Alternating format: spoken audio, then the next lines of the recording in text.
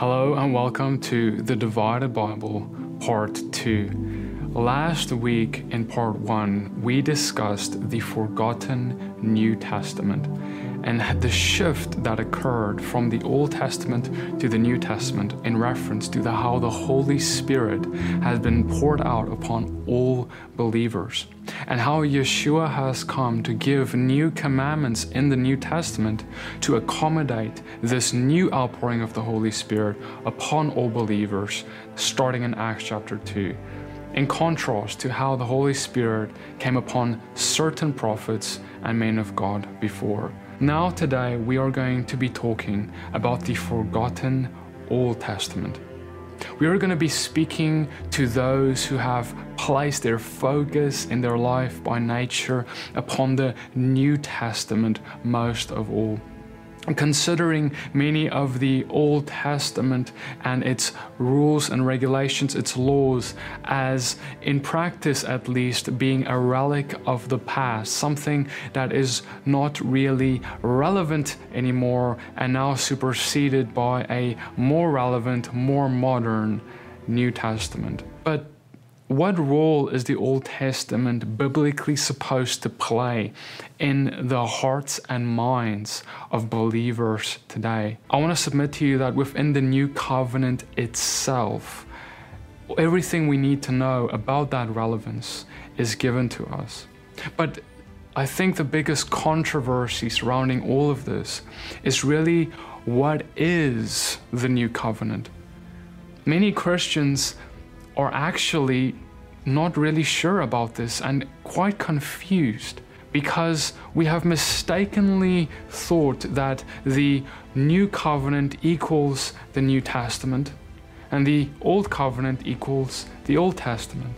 And so by nature it seems logical that, well, since the Old Covenant is now obsolete, the Old Testament is obsolete. And since the New Covenant is a better covenant built on better promises, the New Testament by nature is now the only thing we look to. To make it simple, consider this. If the Old Testament is to be considered as obsolete as the Old Covenant, would that not bring contradiction to Scripture?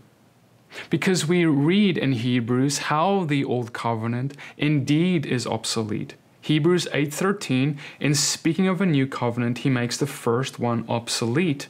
And what is becoming obsolete and growing old is ready to vanish away.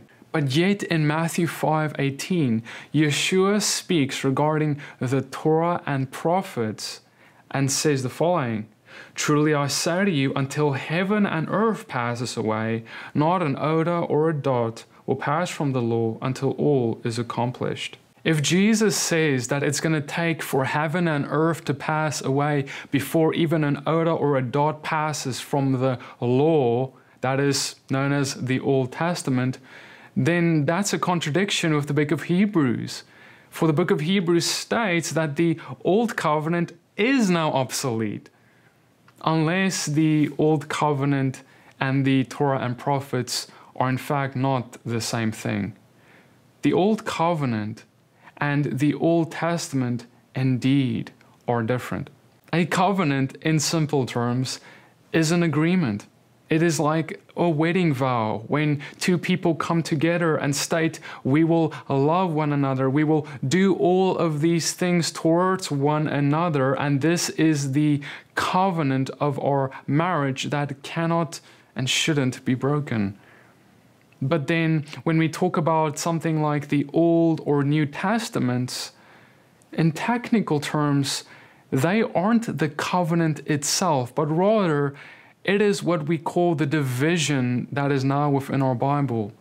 The Old Testament, the Torah and the prophets, that which was written down before Christ has come, and the New Testament, the writings of the apostles, that is now resembling the story of Yeshua and the early church as seen in the book of Acts.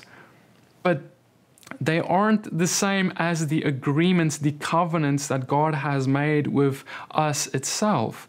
Rather, the relation is is that within the Old Testament, the Old Covenant was ratified. And within the New Testament, the New Covenant was ratified. But notice, this is different from the Old Testament being the Old Covenant or the New Testament writings being the New Covenant. In Hebrews chapter 9, we read more about the ratification of the Old Covenant. And it's said in Hebrews 9:19, "For when every commandment of the law had been declared by Moses to all the people, he took the blood of calves and goats with water and scarlet wool and hyssop and sprinkled both the book itself and all the people, saying, 'This is the blood of the covenant that God commanded for you.'" We also read about the vow itself in Exodus 19 verse 8. "All the people answered together and said, 'All that the Lord has spoken we will do.' And Moses reported the words of the people to the Lord." So as we see this covenant is ratified by blood at Mount Sinai, we have now another covenant that Yeshua ratifies with his blood at the Last Supper. And he says in Matthew 26:28, "For this is my blood which confirms the covenant between God and his people. It is poured out as a sacrifice to forgive the sins of many." And to just drive this point home, consider how this new covenant that Jesus brings us actually derives most of its rulings, its laws, its instructions from the Old Testament, the Torah and the prophets. I mean, just think about it. As believers, we know it's wrong to commit adultery, to steal, to murder, and that we ought to honor our father and our mother, and the list goes on. All of the principles that we all agree as being good and from God are actually originally what God has given in the Old Testament. And Yeshua continues to even build upon it, fulfill these by continuing to say, well, you've heard it say, do not murder, but I tell you, if you hate your brother in your heart, you are liable to hellfire, as you call him a fool. Or you've heard it say, do not commit adultery, but I tell you, whoever commits adultery in his heart will be liable to judgment. So we see this fulfillment, and Yeshua continues to speak, and he talks about this greatest commandment that we are also familiar with, right? Where he says in Matthew 22:37, "You shall love the Lord your God with all your heart, soul, and mind. This is the great and first commandment. And the second is like it. You shall love your neighbor as yourself. On these two commandments depend all the law and the prophets." Did you know that even this very commandment, where he says this is the greatest one, where he gets this from is also from the Torah and prophets, the Old Testament. It's very well known as the Shema, and we can find it in Deuteronomy 6 verse 4. While most Christians believe and agree with this, they only follow Old Testament commandments explicitly repeated within the New Testament. In practice, abolishing the Old Testament while remaining to keep the New Testament. But is this what Jesus intended? You see, he said in Matthew 5:17, "Do not think that I have come to abolish the Torah or the prophets." If Jesus, the one who is ratifying, who is bringing about the new covenant to us, is telling us that he is not going to be using this new covenant to abolish the Old Testament, then we really have to ask ourselves two questions. What is it that is actually new about the new covenant? And what is it that is actually old, that is passing away within the old covenant? Because if we can actually accurately understand the distinction between the two, maybe then that would hold the key for us to fully understand what a believer's life is supposed to look like and how we ought to imitate Yeshua. Firstly, what's new about the new covenant? There's a few things, but firstly, I'd like to discuss with you what we said a covenant actually is. An agreement, a wedding contract, a vow, if you will. And this was really the main problem that God hoped to solve with the new covenant. See, the old covenant was when God came to Israel and said, I am going to make this agreement with you. I want you to keep my statutes, my laws, my instructions, your end of the agreement, and I will bless you, Israel. But history tells us that Israel failed in this. They themselves broke the covenant because they went into idolatry or adulteries against God, when they followed other gods, driving God, the God of Israel, to jealousy. But this was a massive problem. Because of Israel's adulteries with other gods, God could not remarry Israel, could not take Israel back and have a restored covenant with Israel again, according to God's own law. And God has to follow his own law, because he is righteous and good and perfect in all his ways. We see the law that brings about this restriction in the book of Deuteronomy 24, verse 1. When a man takes a wife and marries her, if then she finds no favor in his eyes because he has found indecency in her, and he writes her a certificate of divorce and puts it in her hand and sends her out of the house, and she departs out of his house, and if she goes and becomes another man's wife, and the latter man hates her, writes her a certificate of divorce, puts her in her hand, and sends her out of his house, or if the latter man dies, who took her to be his wife, then her former husband who sent her away may not take her again to be his wife after she's been defiled, for that is an abomination before the Lord. Israel is in this place. She is this adulterous woman who has gone and taken up a new husband for herself by lying with foreign gods. And in fact, in the book of Jeremiah, the prophet Jeremiah tells us that God actually did divorce Israel because of all of this. We read in Jeremiah 3:8, she saw that for all the adulteries of that faithless one Israel, I had sent her away with a decree of divorce. This law in the Torah actually restricts Israel, God's bride, from coming back into covenant with him. And that is why the old covenant could not simply be renewed in the way that you could renew a lease on your rent for another year. It couldn't be as simply as signing your name on the dotted line, like Israel said, I do, in the first place. No, this could not happen. But what would be the solution? How could God get Israel back into covenant with him? And this is the most beautiful story in the Bible itself, because God sees an opportunity to love like no one has ever loved before, like no other quote-unquote God of this world would be able to love us. In fact, he, the one true God, comes and shows us what true love is.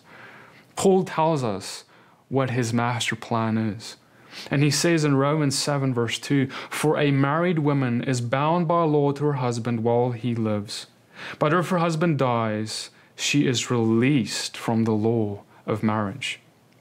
Accordingly, she will be called an adulteress if she lives with another man while her husband is alive. But if her husband dies, she is free from that law. And if she marries another man, she is not an adulteress.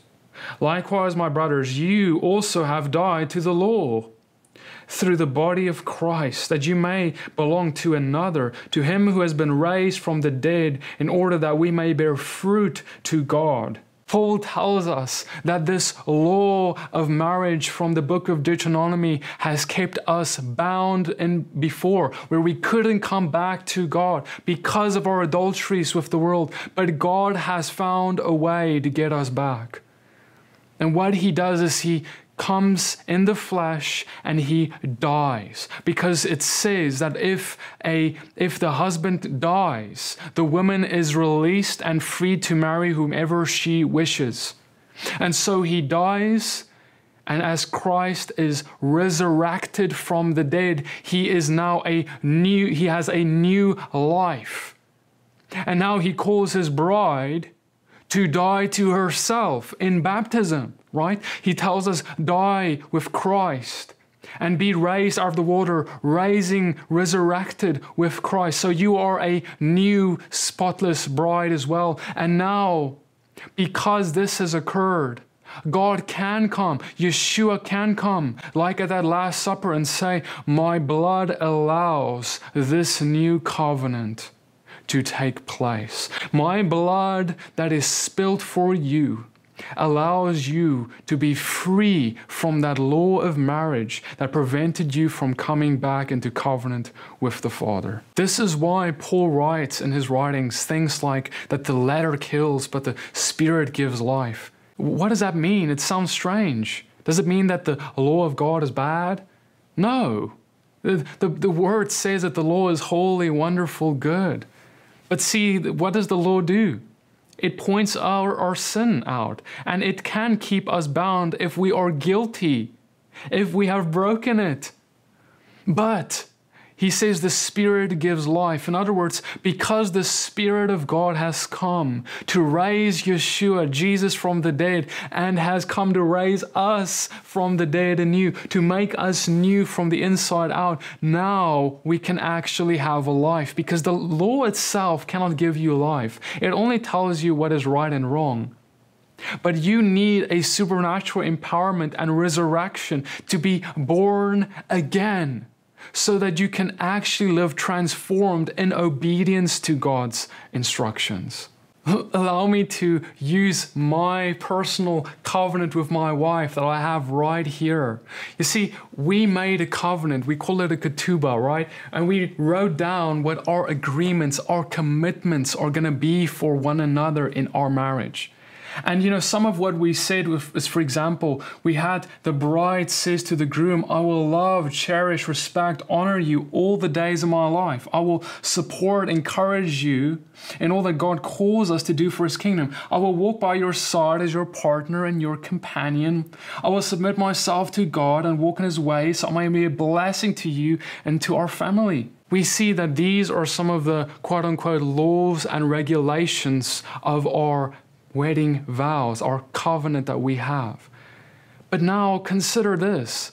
With God having come to Israel with many similar laws and rulings, agreements about what that covenant between God and Israel is going to look like, that we call the Old Covenant, considering Israel's departure from God and how God has come to get her back through doing all of this, has God's desire for how Israel is to love Him changed? You know, like my desire for my wife, no matter what happens, remains the same. And so God's desire for what is good, what is holy, what is evil, and what we ought not to do, it remains the same. In considering all of the Torah and prophets as being the Old Covenant, we have thought of them to be obsolete. But we see that when Paul writes and uses the word the law and speaking of it in a seemingly negative type of light, we must understand the context. Because in this example, we see that he was not talking about the law of Moses that we are bound by. He was talking about the law of marriage and trying to explain the gospel message of how Yeshua has released us and allowed us to be free. Not that the law was bad, but because we broke it, because we had sin and the law rightfully pointed out our sin. The law was never the issue. We were. Just like if there is a wedding vow, a wedding covenant made between a couple, if someone goes and commits adultery, it wasn't the wedding covenant, the regulations, that the commitment that they made to one another, that was the issue. What was broken was the covenant, and was broken by the person who sinned. But how can we have come today and said, well, yes, we broke the old covenant, and so therefore let's do away with the rules and regulations that we broke? That makes no sense. Notice how when God came to release us from the law of marriage by dying on the cross for us and raising us from the dead, that He did it all lawfully. He didn't do it lawlessly. He didn't break His own law. He upheld His own law to the point of even going to die on the cross to do so. Would he do all of this just so that we can now have permission to break the law? And how does it even make sense for him to say in this new covenant, I am writing the law, I'm not abolishing it, I'm writing it in a new place. I'm writing it on your heart. But now if he writes the law on our heart, that's the opposite of abolishing it or doing away with it. That is writing it in a place even closer to us than ever before. It's putting it inside of the temple of man instead of it just being on a stone. Paul writes that there is now a new way that we are going to be serving God in the new covenant. And he says in Romans 7:6, we are released from the law, having died to that which held us captive, so that we serve in the new way of the Spirit and not in the old way of the written code. So we see that Paul's writing about this release from the law that held us captive. And we know with context, he's not speaking about all of the laws within the Old Testament, but he's talking about specifically having died so that he can remarry us within the bounds of the law itself. But he says that this is going to enable something new.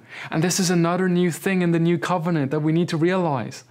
He says you're going to now be able to serve him in the Spirit, not in the way of the written code as we did in times of old. What does this mean? It simply means that there is a promise. Remember when Yeshua said, it is good that I go, from sending a promise of the Holy Spirit. This Holy Spirit indwells us, writes the law on our heart, and transforms us and empowers us to actually now be able to keep it. Because before we had all flesh had the Spirit poured out on them, they continuously broke the law of God. But God says it's going to be different this time. This time I'm going to empower you.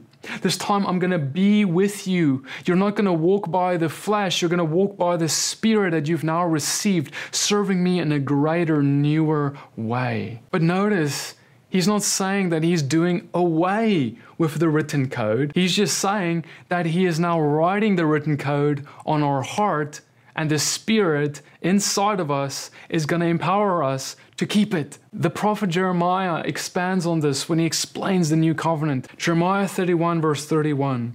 Behold, the days are coming, declares the Lord, when I will make a new covenant with the house of Israel and the house of Judah. Not like the covenant that I made with their fathers on the day that I took them by the hand to bring them out of the land of Egypt, my covenant that they broke, though I was their husband, declares the Lord. For this is the covenant that I will make with the house of Israel after those days, declares the Lord. I will put my law within them and write it on their hearts, and I will be their God, and they will be my people. So why did Israel break the old covenant?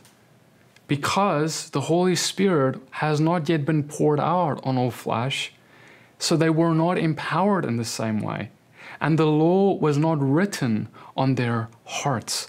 Notice that the old covenant was not broken because the commandments were the issue or were at fault, but because the people had untransformed hearts. This is important to keep in mind because we need to be careful to think that the new covenant with the law written on the heart is actually there to abolish the need for us to study the written law. I mean, let's just make this practical. If a man is taught by another man how a certain law of God is no longer relevant to them, how it is abolished, something to not be considered, now this man has retained knowledge, a lie. Because Yeshua said, no, not a jot or a tittle will be abolished until heaven and earth passes away. But nonetheless, this man believes the lie. And so when the Holy Spirit comes to write the law on the heart and convict the heart of the man to keep a certain law, confusion enters. Because the heart of the man cries out for a law to be kept, to repent of a certain sin, but the man was taught in his mind that it is okay to commit that sin. And so we see that this is why it is still valuable for the man to receive the knowledge, the truth that will set them free, to actually be able to not be confused, but to obey what the Holy Spirit is writing on their heart to obey. And Paul himself even said that even though he has the Holy Spirit, even though he has the law written on his heart, he still needed to study the written word of God, because how else, he says, will he know what sin is with confidence? Because see, your mind, you need the knowledge of right and wrong. And your heart can then come in full alignment with your mind, and you can walk as Yeshua, as Jesus walked. Romans 7 verse 7, what then shall we say? That the law is sin? By no means. Yet if it had not been for the written law, I would not have known sin.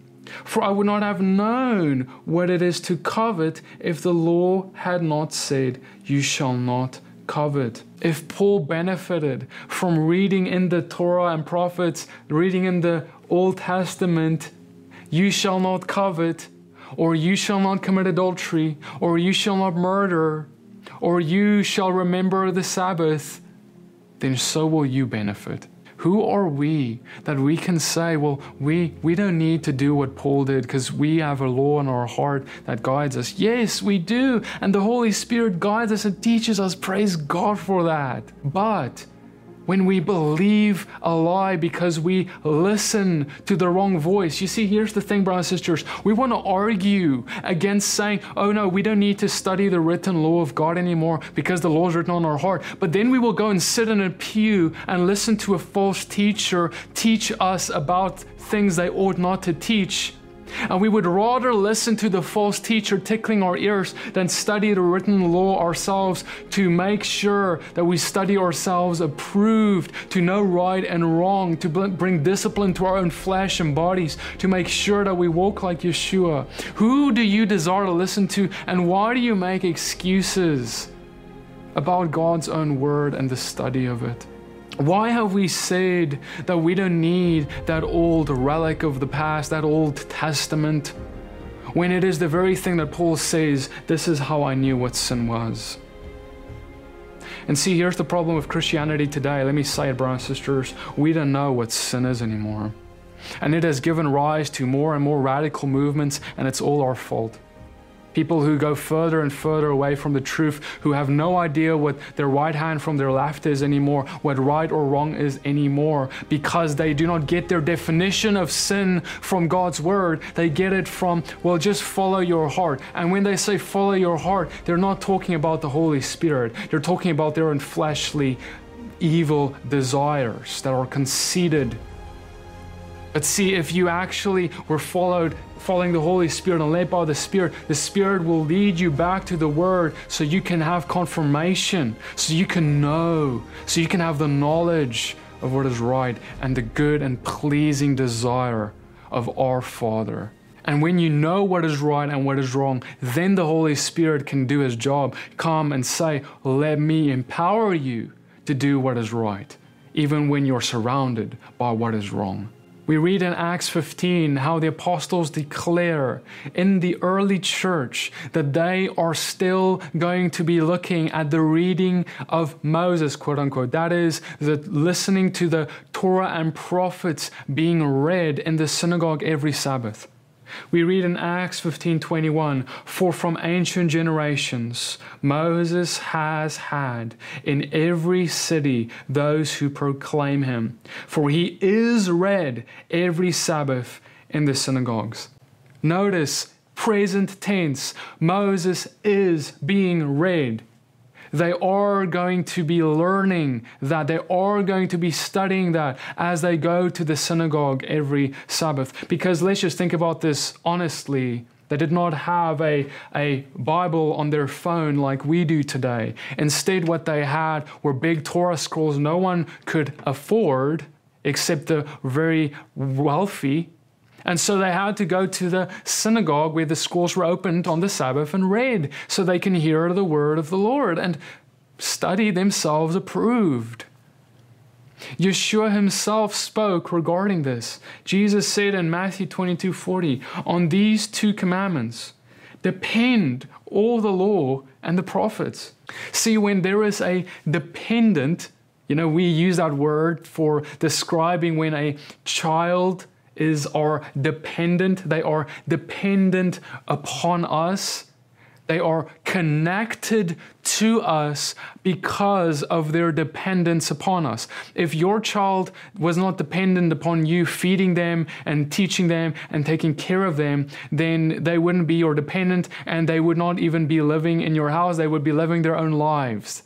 But it's because they need you that they are with you and they are under your roof and you care for them. The law and the prophets and all the commandments contained therein are like the children of the parents, which is the two greatest commandments. Yeshua is not saying that you should love the Lord your God and love your neighbor, but don't worry about any of the dependencies.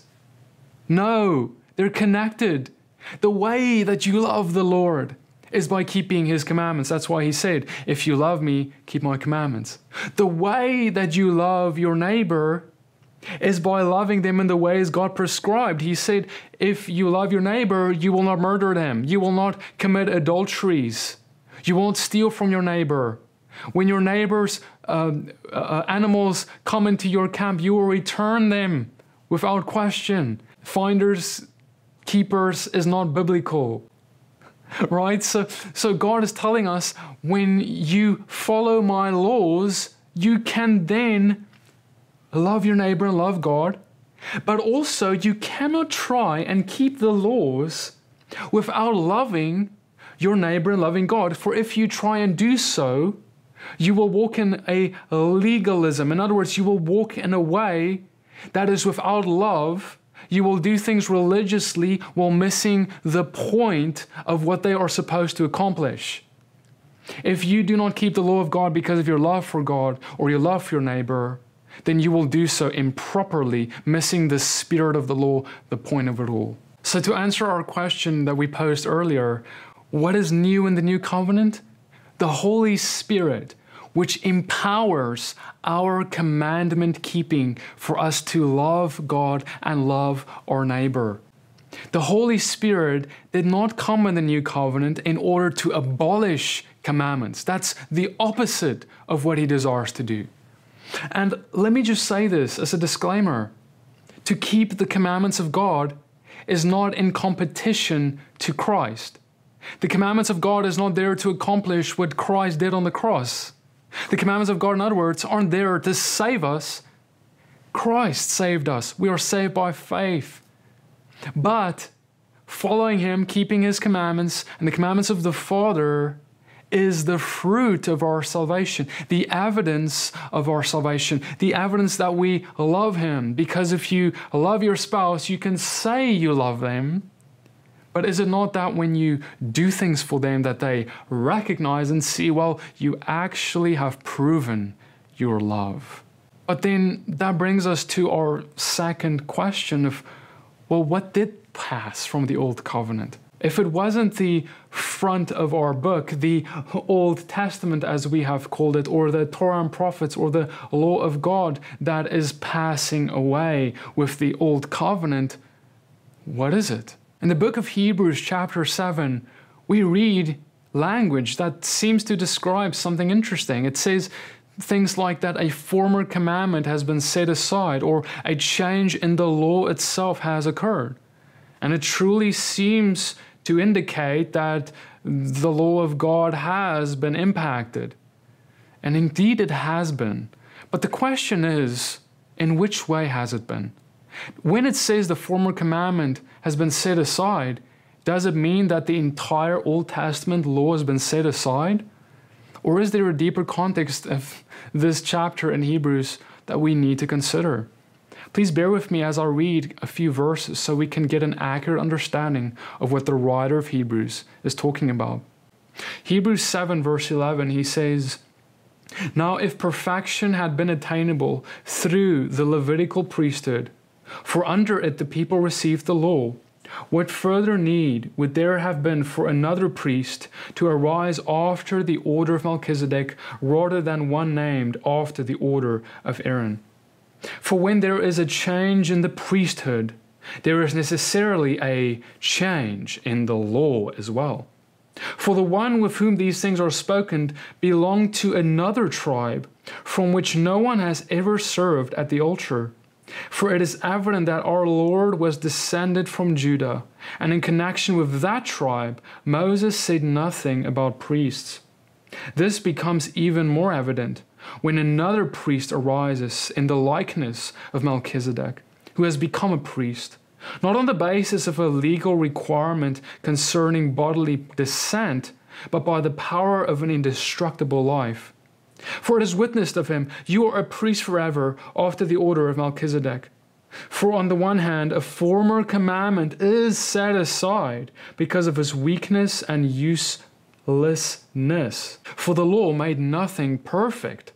But on the other hand, a better hope is introduced, through which we draw nearer to God. Hebrews chapter 7 details the priesthoods, and how under the Levitical priesthood, the blood of bulls and goats was not enough to perfect us in order to enter the presence of God, eternal life, for us to be saved. See, within the Levitical priesthood, the sacrifices allowed our flesh to be purified or the temple artifacts to be purified. But that is a fleshly thing that will pass away, a purification that is temporary in order to simply approach a temple. However, a greater sacrifice is being spoken of. The sacrifice of Yeshua will cleanse us for eternal life because it cleanses our conscience from dead works so that we can enter the presence of God with a confidence like never before. Yeshua is our Melchizedek priest whose sacrifice is the only sacrifice that can actually save us unto eternal life. However, the writer of Hebrews then illustrates somewhat of a problem. The law that was given through Moses makes no specific technical mention of this Melchizedek priest that Yeshua is. For it specifically says that priests are to come from a certain lineage, a Levite lineage, of which Yeshua, Jesus, was not in that line. Hebrews 7:14, for it is evident that our Lord was descended from Judah, and in connection with that tribe, Moses said nothing about priests. But it is then written that God has come and brought forth a change in the law, as it was written, so that there can be made an opportunity for this to take place. He says in Hebrews 7:28, for the law appoints men in their weakness as high priests, but the word of the oath, which came later than the law, appoints a son who has been made perfect forever. And in Hebrews 7:21, that oath that was declared after the law was given by the Father is spoken, where he says, you are to be a priest forever, and that he will have one sacrifice that he could make once and for all. But even though this is a change in the law, quote unquote, as it's described, this is not in contradiction to the law of God. In fact, this has been prophesied in a certain way because God, when speaking to Moses, said, make sure when you make the tabernacle that you make it according to the pattern that I set before you. And so we know that the earthly tabernacle that the Levitical priesthood was surrounding was only a picture, an earthly picture of the actual plan of God, the greater, if you will, temple, the greater tabernacle, a picture of the greater priest of Melchizedek, Yeshua, who will be making the greater sacrifice. That is why it is written in Hebrews 8 verse 6, but as it is, Christ has obtained a ministry that is much more excellent than the old, as the covenant he mediates is better, since it is enacted on better promises. And how is this new covenant better exactly? Is it because that it's there to abolish the Old Testament commandments? No. He tells us exactly how it's going to be better. He says that the problem with the Old Covenant was, and I quote Hebrews 8 verse 9, this new covenant is not like the covenant that I made with their fathers, the old covenant, for they did not continue in my covenant, so I showed no concern for them, declares the Lord. The problem of the old covenant was not God's word, but it was that they broke it. And so the solution in the new covenant is not to abolish the very laws, but to enable God's people to actually be able to not do what they did before in the old covenant, that is to break it, but so that they can actually now be enabled to keep it. So that they can have the law in their heart, empowered by the Holy Spirit to keep. And as he then goes on to say, for us to rest in the salvation of Yeshua, that priest, that our hope can be in him. And what has now passed away is our hope that is no longer simply seated in a Levitical priesthood offering Levitical sacrifices, but in a greater sacrifice that has been Yeshua, Jesus, dying on the cross for us, showing us his love for us witnessing he is being the only perfect Lamb of God, worthy, the only one who could save us, the only one who we can actually put hope in. That is the greater that has now surpassed the lesser. But because this is now not just about animal sacrifices, but the sacrifice of the Messiah himself, that means that there is even a greater responsibility of righteousness upon God's people than ever before. We read in Hebrews 10:26, if we go on sinning deliberately after receiving the knowledge of the truth, there no longer remains a sacrifice for sins, but a fearful expectation of judgment and a fury of fire that will consume the adversaries. Anyone who has set aside the law of Moses dies without mercy on the evidence of 2 or 3 witnesses. The writer of Hebrews is reinforcing the idea of how we will be punished for setting aside the law of Moses. But he says, actually now, within the new covenant, this punishment is going to be elevated. It is going to be more serious than the death penalty in the Old Testament. And he says now, because Christ is here, how much worse punishment do you think will be deserved by the one who tramples underfoot the Son of God, who profanes the blood of the covenant by which he was sacrificed and outrages the Spirit of grace? The blood of Christ is so much more precious and valuable than the blood of bulls and goats. And so under the new covenant, we have an accountability that is so much greater. But what does it mean to trample underfoot the Son of God? You see, to trample him underfoot is to say, Lord, Lord, do I not do all of these good things for you? Do I not love you? Have I not called on your name? Yet he will declare to many, depart from me, you worker of lawlessness. You who are without law, you who have said that the law that I have given you from the beginning, that the Messiah walked out, is no longer for me or relevant for me, that I can go and break that law.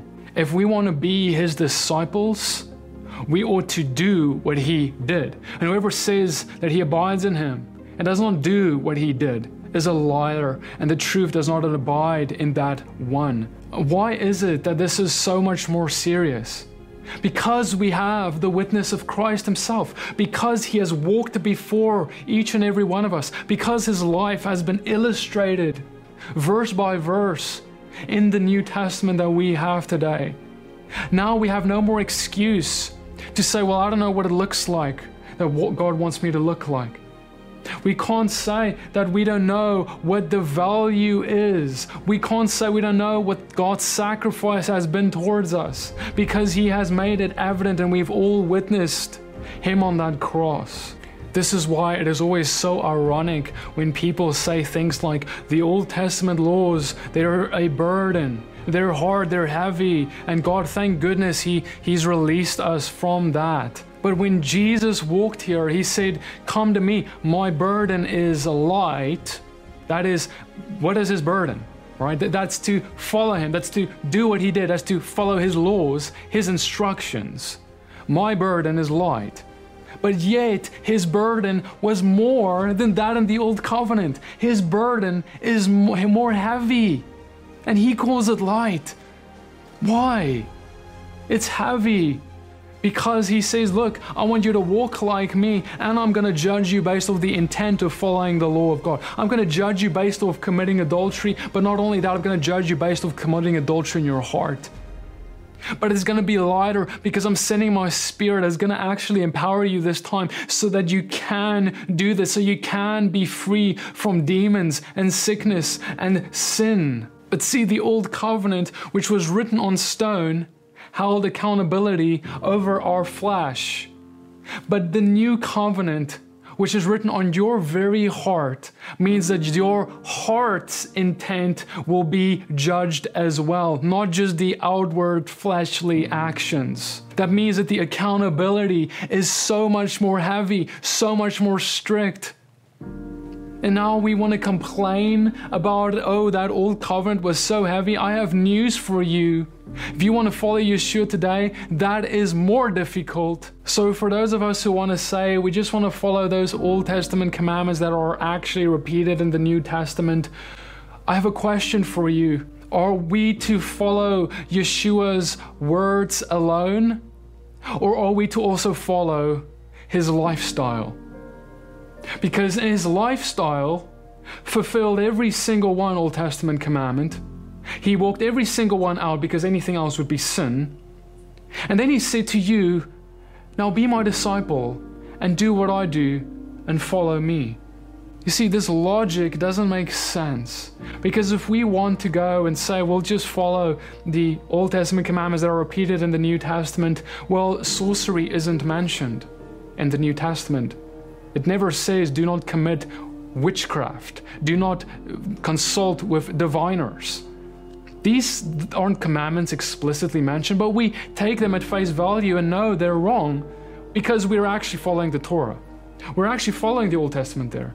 The only problem is we tend to pick and choose about what we want and what we don't want to follow. Now, of course, there are certain commandments in the Torah and prophets regarding the Levitical priesthood, regarding the temple, regarding women if you're a man, that's not relevant to you, or regarding men if you're a woman, that's not relevant to you. There are commandments that are for specific people, like priests or kings. However, when we read the Word, for those commandments that are clearly for us, what are we going to do with them? See, brothers and sisters, as we conclude this, I want to submit something to you. The Old Testament, as we call it, the Torah and prophets, and the New Testament, as we call it, is supposed to be a unified story that leads to Yeshua, to Jesus. It's a unified story that's there to help you recognize how can I be more like him. And here's the thing, look, you can disagree with something I've said here today, and that's fine. But let me just ask you this. If there is something that you believe that is causing you to not look like Yeshua, if it is something that he did not do, if it is something that you are not doing that he did do, then that theology is false. Then that theology is leading you away from Christ, not to him. And then that theology needs to be destroyed from your mind, because the truth will set you free for the Holy Spirit to then come in and say, let me convict you to do what is right. But you need to get rid of the lie that you've believed that's kept you from everything that God has wanted you to become. See, there is a balance to walk here. There is a beauty to walk in, but that balance and that beauty is the walk of Yeshua. And at the end of the day, as I've said in many teachings on here before, that this teaching has only been to tell you how to look more like Yeshua and nothing besides for that. So if there is anything that we want to criticize, if there is anything we want to disagree with, Let's not disagree about that. Father, I pray, Lord, that you would come with your Spirit and write your law on the hearts of your people. I pray, Lord, that you would come and destroy the works of the enemy among your people, that you would come and destroy the lies that we have believed and inherited from our ancestors. Father, I pray that you would set men and women of God free so they can walk in the fullness of the Holy Spirit and in power. They would walk in holiness and righteousness, that they would keep your commandments, that they would walk in the Spirit, in the casting out of demons and healing of the sick and prophesying and words of knowledge. Father, I pray that your Spirit move upon us, Lord. But Lord, help us to become a people restored back to that early church. Lord, restore us back to the things that have been forgotten for thousands of years. Lord, help us to not look to a church father or to this or that man apart from looking at Yeshua. Lord, help us to look to you and be like you, Yeshua. And Lord, I pray, Lord, that you would just come among your people and with your tender-hearted grace, God, I pray that you would come and convict them of sin, righteousness, and judgment. I pray all this in the name of Yeshua the Messiah. Thank you so much for being with me here today. If this teaching has blessed you, please share it with your friends. And I want to say a special thank you to our partners who have made this teaching and every other teaching this month possible. If this has blessed you, please consider becoming a partner by visiting riseonfire.com. Many blessings and shalom.